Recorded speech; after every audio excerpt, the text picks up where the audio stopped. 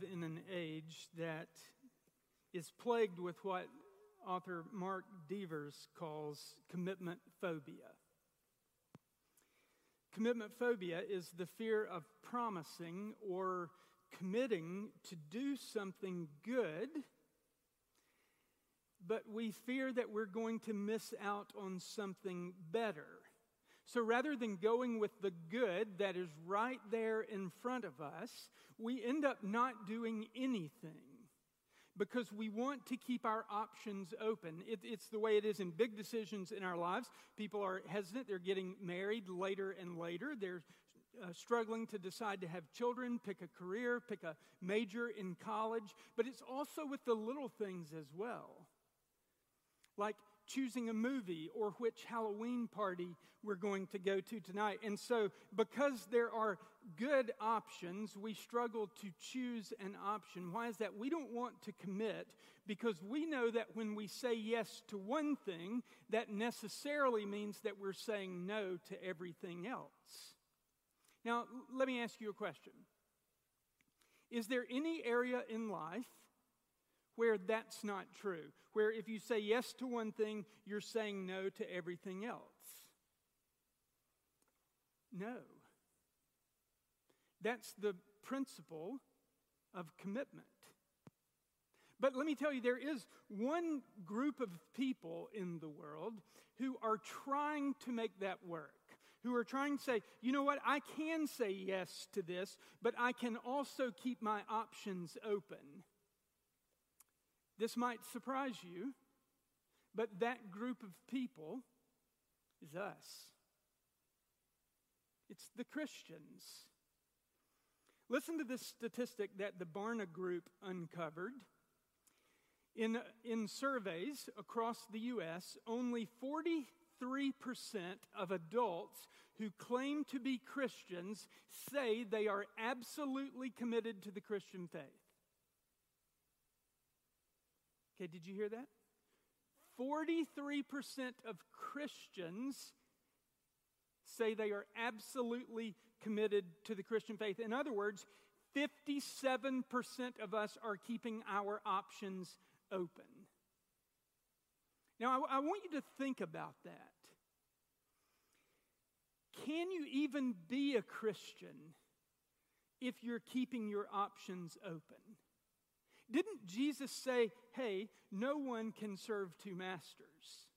Didn't he say that we must take up our crosses and follow him? What could be more option eliminating than dying to self and taking up your cross and following Jesus? Nothing. Absolutely nothing. We don't get to have other options. If you make a commitment to Christ, you die to self. You die to self for the one who died for you. Commitment required. In this series, we've covered exactly what it means to follow Jesus. We understand that he is the way, the truth, and the life, and no man, no woman, no child comes to the Father, has eternal life, but through Jesus. There is no question that there are some things that we must believe as Christians, and therefore there are some other things that we can't believe because they contradict. And what the Scripture calls ones, those are the one things that we must embrace. There's the one Lord, one faith, one hope, one baptism, one God and Father of us all. There are some ones, there are some things that we have to cling to. There are some truths that we submit to only. So, I think we've concluded that keeping our options open is incompatible with Orthodox Christianity and the commitment required. There is a commitment required to living as a disciple of Jesus Christ. And so commitment phobia can't be the reality of a growing, devoted follower of Jesus. Yet, there is one part of God's plan for our maturation where we hold out hope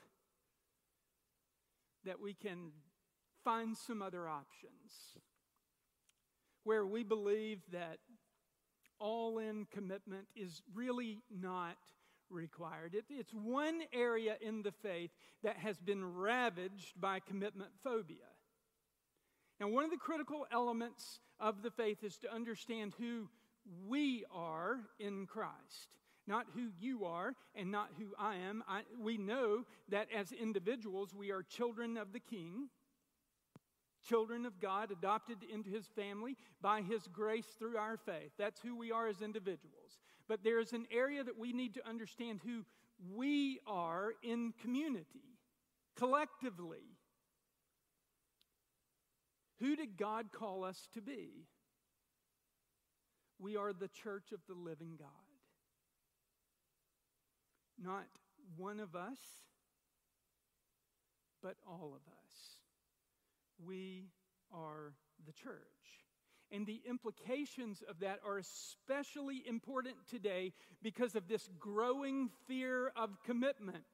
You need to understand that if you've placed your faith in Jesus Christ, you're part of the family of God. No options. It's who we are. Let me just point out that even before COVID, and by the way, what happened in COVID? In COVID, much of the life of the church disbanded, right? We began to meet virtually, and literally and figuratively, we distanced. But even before that happened, the commitment to the body of Christ and body life was diminishing rapidly.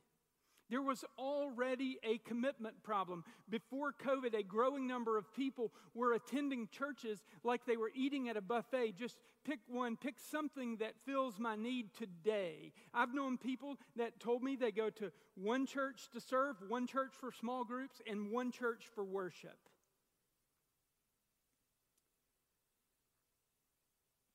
I was actually asked one time by someone who wanted to serve our ministries here if they could serve on the team and go to a different church.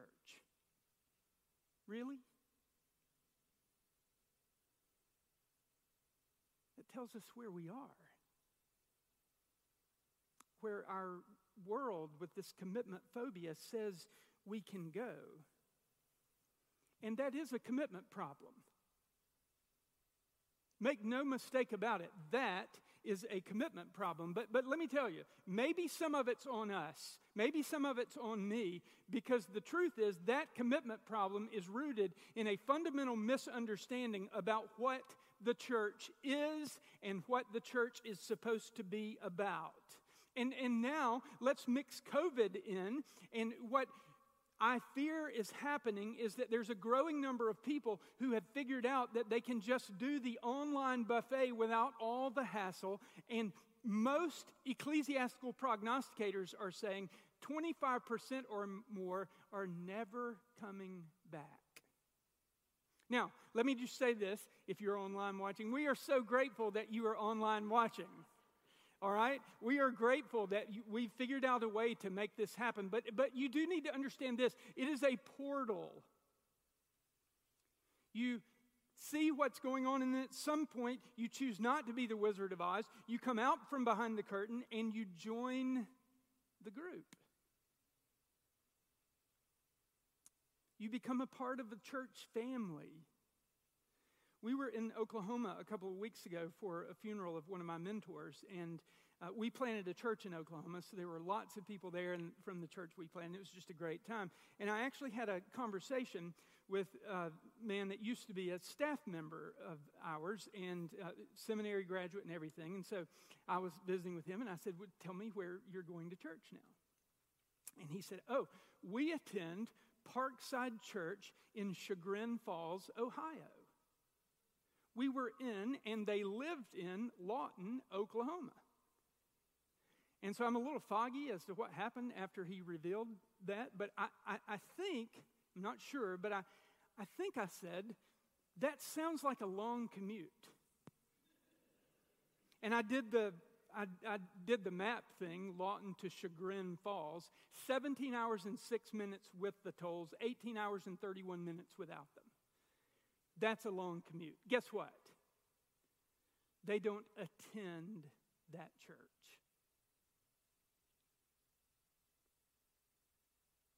There's checking in. He spent the next 20 minutes talking to me, but trying to convince himself that what he was doing was right. But it didn't work. Because he knew, and I knew, and you know, it can't work. That's not the way it works. Due to commitment phobia and the easy access to any church anywhere, just Google it, it is essential that we come back to the book and get an understanding of God's vision for the church, and it is essential that we get on board with it. It is essential. So what must we believe about the church? Essentially this. Jesus said, I will build my church. Now, I just want you to think about the import of that statement. Matthew 16:18, Jesus said, I will build my church. And it is unquestionably the responsibility of every follower of Christ to take up their cross and commit to following him in the mission of building his church. Now listen, just like some easy stuff here. You can watch and not build. You can attend without building. But you can't build without attending. You can't. You know how I know that? Because Jesus showed up to build his church. Stepped out of eternity and into time, put a suit of skin on. That's the incarnation. He was fully God, fully man, come here to seek and save the lost and build his church. He came to build his church. And so, if we're going to be a part of that mission, we have to show up to build his church. But what's the church? Is it this? What's the church? Well, the Greek word for church in the New Testament is the word ekklesia. This is the word, by the way, from which we get our word ecclesiastical. Okay, and ecclesiastical is all things church. I looked it up on dictionary.com, and it said churchy. Churchy, all right? What we need to understand about that word ekklesia is that at its root, it means called out. Not like I'm calling you out for not showing up. Not like that. It's called out. It's called out by God. Called out by God. The church is the group of people who have been called out by God's Holy Spirit to place their faith in Jesus Christ and do what Jesus would do if he were in our place. But we're called out for what? Well, the writers of Scripture, when they used that word ekklesia, they were referring to the assembly of the called out. So, we are called out to be an assembly. You know what I've never been to? A school assembly where no students showed up. Because that wouldn't be an assembly, it would be a gym, an empty gym or an empty auditorium. People show up in assemblies. Now, what is an assembly? Here's the definition. An assembly is a group of people coming together for a particular purpose. It's a group of people coming together for a purpose. We can't be an assembly if we don't have a purpose and if we don't assemble.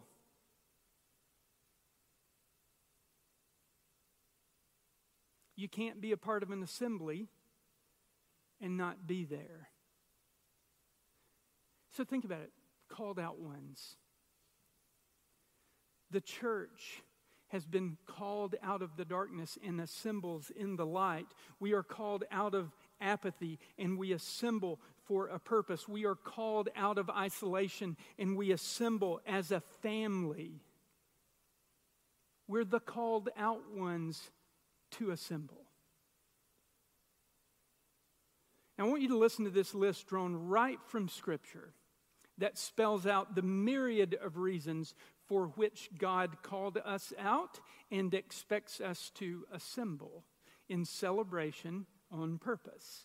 In Romans chapter 1, we are called to belong to Christ. We are called out to be holy. In Romans chapter 8, we are called according to His purpose. In 1 Corinthians 1, we are called into fellowship with His Son and called to assemble as the saints. In Galatians 5, we are called to freedom. In Ephesians 1, we are called out to peace. In Ephesians 4, we are called to one hope, one Lord, one faith, one baptism, one God and Father of all. In 1 Timothy chapter 6, we are called to eternal life. And in 2 Peter chapter 1, God called us out to assemble for His own glory and excellence. On and on and on I could go. In Colossians chapter 3, verse 15, Paul, writing to the called out ones that gathered in assembly in Colossae, commanded them to let the peace of Christ rule in your hearts, since as members of one body, you were called out to peace. That's the word. Called to peace. And by the way, be thankful for that.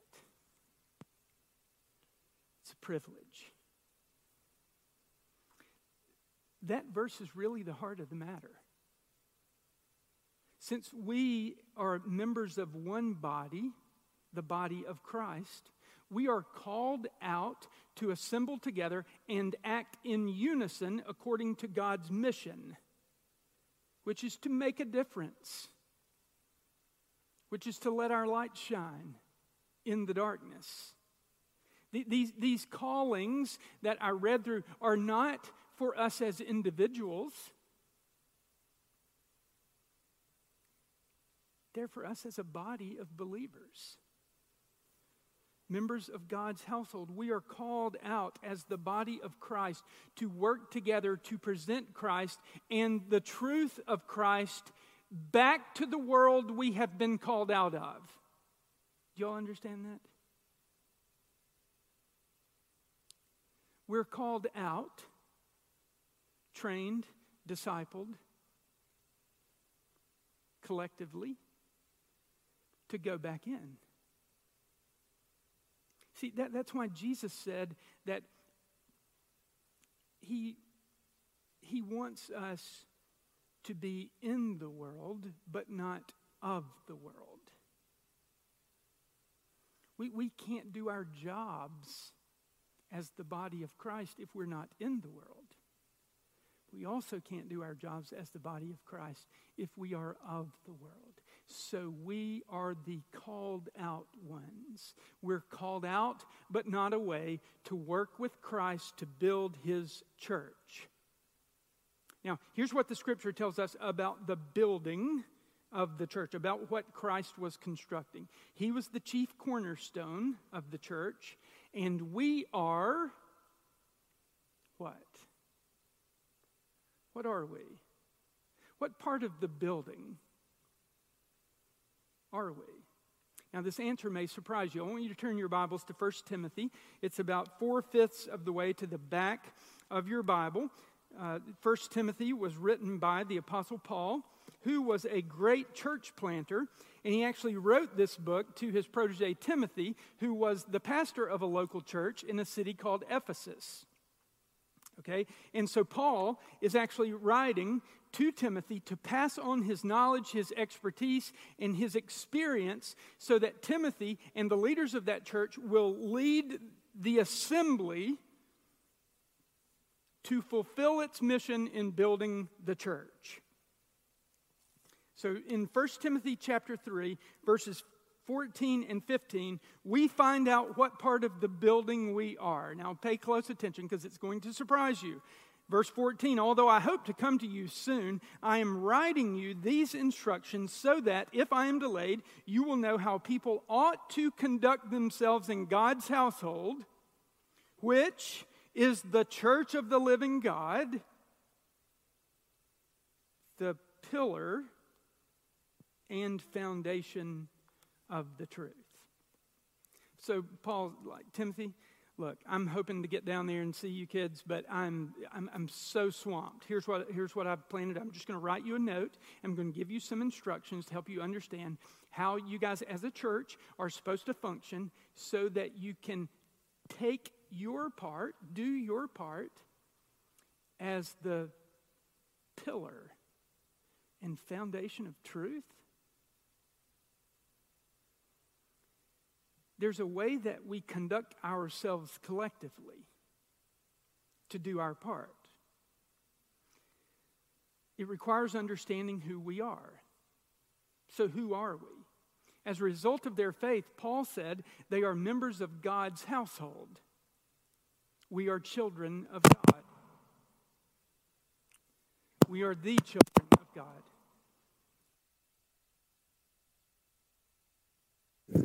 I'll go red.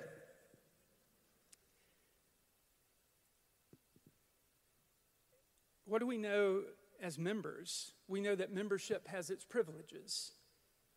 As children of God, we are heirs of the kingdom of God. It's hope, it's eternal life, it's meaning, it's purpose. We are heirs of God's kingdom. But we also know that membership not only has its privileges, but it also has its responsibilities. As members of God's household, we are called to live up to the family name, to walk worthy of the calling by which we have been called. So what does that mean? Paul sums it up in verse 15 with these words. He says, God's household is the church of the living God, the pillar and foundation of the truth. To me, that's startling. Because that's a heavy responsibility. What is the foundation of truth? And is it the foundation of all truth? The foundation of truth, listen, is the church of the living God. The foundation of the truth is all those of us who have placed our faith in Jesus Christ. It's you and me, certainly as individuals, but it's us as a community. And you say, well, that kind of sounds blasphemous because isn't God like the foundation of truth? No. See, foundations support truth. God is truth. God is truth. Remember, Jesus, I am the way, the truth. He is the truth. So what this passage of Scripture is saying is that the church of the living God is the pillar, the support, the foundation of the truth in the world in which we reside. So when our world is struggling to find it or denying that it exists, it should find it in us. We aren't the truth, but we support the truth. We hold it up. What does it mean to be the pillar and foundation of truth? Well, the word pillar actually paints a pretty powerful picture of our responsibility as it relates to the truth. The Greek word that Paul uses here is the same word that's used in the Greek translation of the Old Testament in the story of Samson's ultimate victory over the Philistines. You guys remember Samson, right? He was like the big, strong, hulking guy. He was a judge. God raised him up to stabilize and protect the Israelites while they were living in the Promised Land. And even though God had literally, he was the first superhero, God had given him superpowers, he had an on-again, off-again relationship with God because Samson had this incredible urge to use his superpowers for his own glory, not for God's glory. But so long as Samson, God in his grace and mercy just kind of let that ride, as long as he obeyed God and never cut his hair, he would be this Hulk-like man with unlimited strength to fight the Lord's enemies, the Philistines. But you guys know about Samson, right? He had a weakness for the ladies. Y'all know that? Unfortunately for Samson, he fell for one who was more committed to the Philistines than she was to Samson. And so she nagged him on and on the story. She'd always want to know, what's the secret to your strength? What's the secret to your strength? And finally, he just got so sick of it that he told her. It was supposed to be a secret between him and God, but he told her. And after he spilled the beans, she actually had a group of warrior barbers come in while he was asleep, tie him up, and shave his head. And you know what happened when his hair fell off? The Spirit of the Lord left him. And he became a man of average strength. And the Philistines poked his eyes out. And they took him captive. And then they planned this huge party where all the dignitaries in their community would come together. They were going to gather at the temple of Dagon, where they would celebrate the fact that Dagon, their god, was more powerful than Jehovah, Samson's God. Why? Because that's what the battles were about. They were fighting to see whose God was most powerful. And since they had God's most powerful man, no strength, no eyes, tied up and held captive, they were celebrating a victory. So they congregated at the temple. They brought Samson out. They had him do tricks like he was an animal. And when they grew tired of that, they actually put him on display, tying him to the pillars of the very temple they were celebrating in, the temple of Dagon. And the scripture says that there were 3,000 men and women on the roof of that temple. And this is what happened. Judges chapter 16, beginning in verse 28. Then Samson prayed to the Lord, "Sovereign Lord, remember me? Please, God, strengthen me just once more. And let me with one blow get revenge on the Philistines for my 2 eyes." Then Samson reached toward the 2 central pillars, same word that says what we are, reached to the central pillars on which the temple stood, bracing himself against them, his right hand on the one and his left hand on the other. Samson said, "Let me die with the Philistines." Then he pushed with all his might, and down came the temple on the rulers and all the people in it. Thus he killed many more when he died than while he lived. Now, let's make the connection. We, the church, are the pillar. We support the truth in our society, for our society. We prop up and promote God for those around us. That's the job. And just as those 2 pillars supported the entire temple in which those pagans were partying, so we support the mission that Jesus came, lived, and died for. Now, what happened when Samson displaced those pillars? the temple crashed, came tumbling down. See, when pillars don't do their jobs, whatever it is they are supporting plummets from its perch. It falls.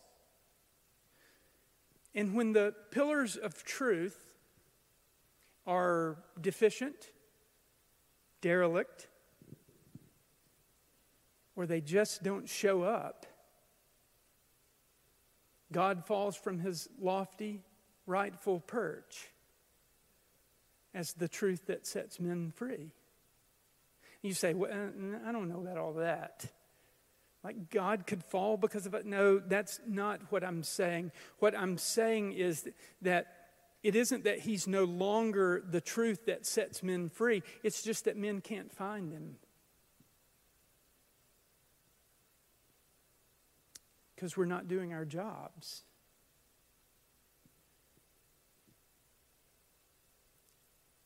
When men can't find him, it's because those of us who know him aren't lifting him up to the place of supremacy. We're not functioning as the pillars of the body of Christ. And so what I want you to understand that Paul is saying to Timothy here and the leaders in Ephesus is that God's household serves as the pillar of truth. We are not the truth, but we are called to lift up the truth so people can find it. That's the mission.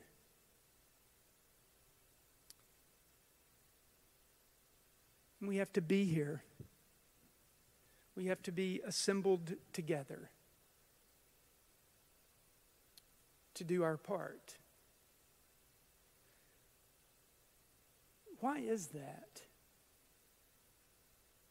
Well, it's because of what we need to do. Paul says that it all boils down to our conduct. We are to conduct ourselves as a peaceful assembly that represents Christ. That does what Christ would do if he were in our place. When we assemble and serve together, we are the pillar of truth. You remember the passage of Scripture that JP read earlier today? Look at Hebrews chapter 10, beginning in verse 23.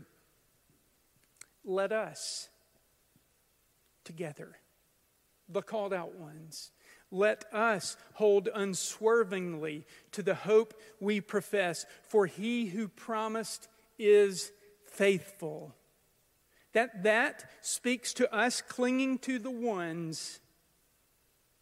Those things that we must believe, those things that we cannot let go of, we hold unswervingly to the hope we profess, for he who promised is faithful. And let us consider how we may spur one another on to love and good deeds, not giving up meeting together, not abandoning the assembly, as some are in the habit of doing, but encouraging one another, and all the more as you see the day approaching. There is some urgency. The darkness is encroaching. It is getting darker and darker, and there is work that we must do. We are called out of darkness and into the light to let our light shine.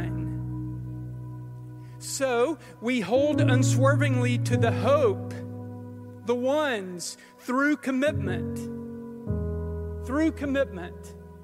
Commitment to the assembled. How?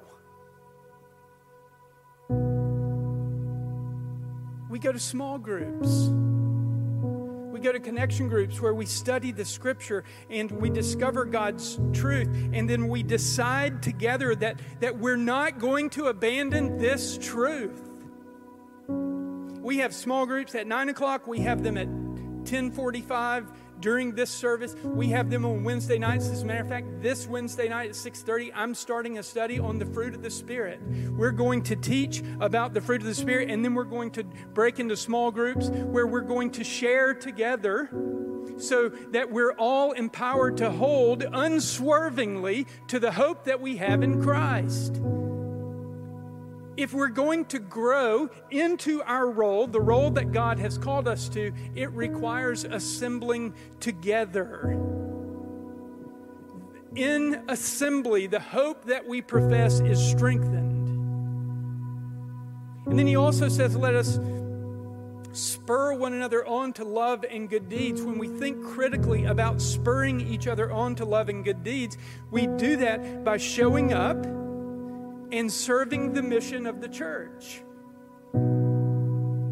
From children's ministry to hospitality to worship to giving, it all encourages and enables all of us to be the pillar of truth. We can't do this in isolation. We do it together. And so he says, let us refuse to give up meeting together. What we are called to do is too critical to give up. It is too critical to go selfish and think, I can do this alone. We can't be the assembly, the called out ones, if we refuse to assemble. We can't. Jesus said, I will build my church. And he went on to teach through the rest of Scripture that we're supposed to join him.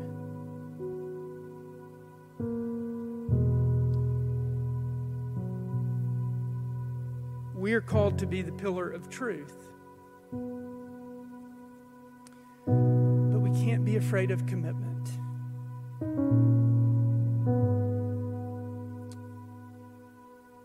We need to commit to Christ, who is the truth. Listen, if you're here and all this talk about church is making you dizzy, let me tell you about what the church is for. It is for teaching the good news of Jesus Christ. And here's the good news. He stepped out of eternity and into time. He lived a perfect life, died on the cross to take the punishment for our sins so we could be forgiven. Then he was buried in a tomb. 3 days later, he was raised from the dead to conquer the grave so we could have life, meaning and purpose, so we could be a part of his household, the church. So all this begins with a commitment to Christ. And if you're not a follower of Jesus, don't miss this opportunity. If the Holy Spirit is drawing you, we've been holding up the truth today, and Jesus said, if I be lifted up, I'll draw all men to myself. So if he's drawing you to himself today, just let go. Follow. Trust. Your life will never be the same. You'll be forgiven. You'll be connected with our Creator, and you'll be a part of the church Christ came to build. So we commit to Christ, and then to do our part, we commit to each other, to the body of believers. We commit to be a part of the pillar that's going to hold up the truth. We commit to believing the ones. We begin, maybe you need to begin that commitment, demonstrate it by being baptized, where we celebrate what Christ has done for all of us. Maybe it is coming to faith in Christ. Maybe for you, it is, hey, I'm going to show up on November the 8th and be a part of the Discovering Skycrest class, because I know now that I need to be a part of a body of believers so I can reach my full potential in Christ and do my part.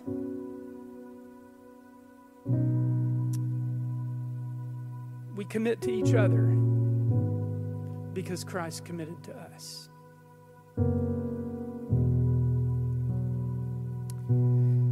Do you have commitment phobia?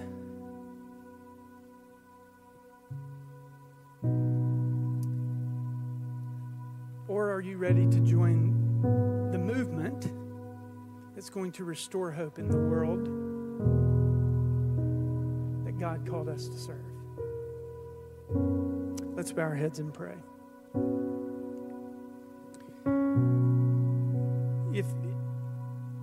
If you're here and you've never committed your life to Christ, let this be the day, as the Holy Spirit draws you to the truth, that you believe the good news that Jesus came to seek and save you, to invite you to be a child of God. And it really is just a matter of faith. Christ did all the work. When he died on the cross, he said, it's finished.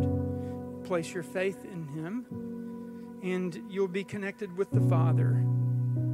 and enjoy the purpose for which you were created. Father, I pray if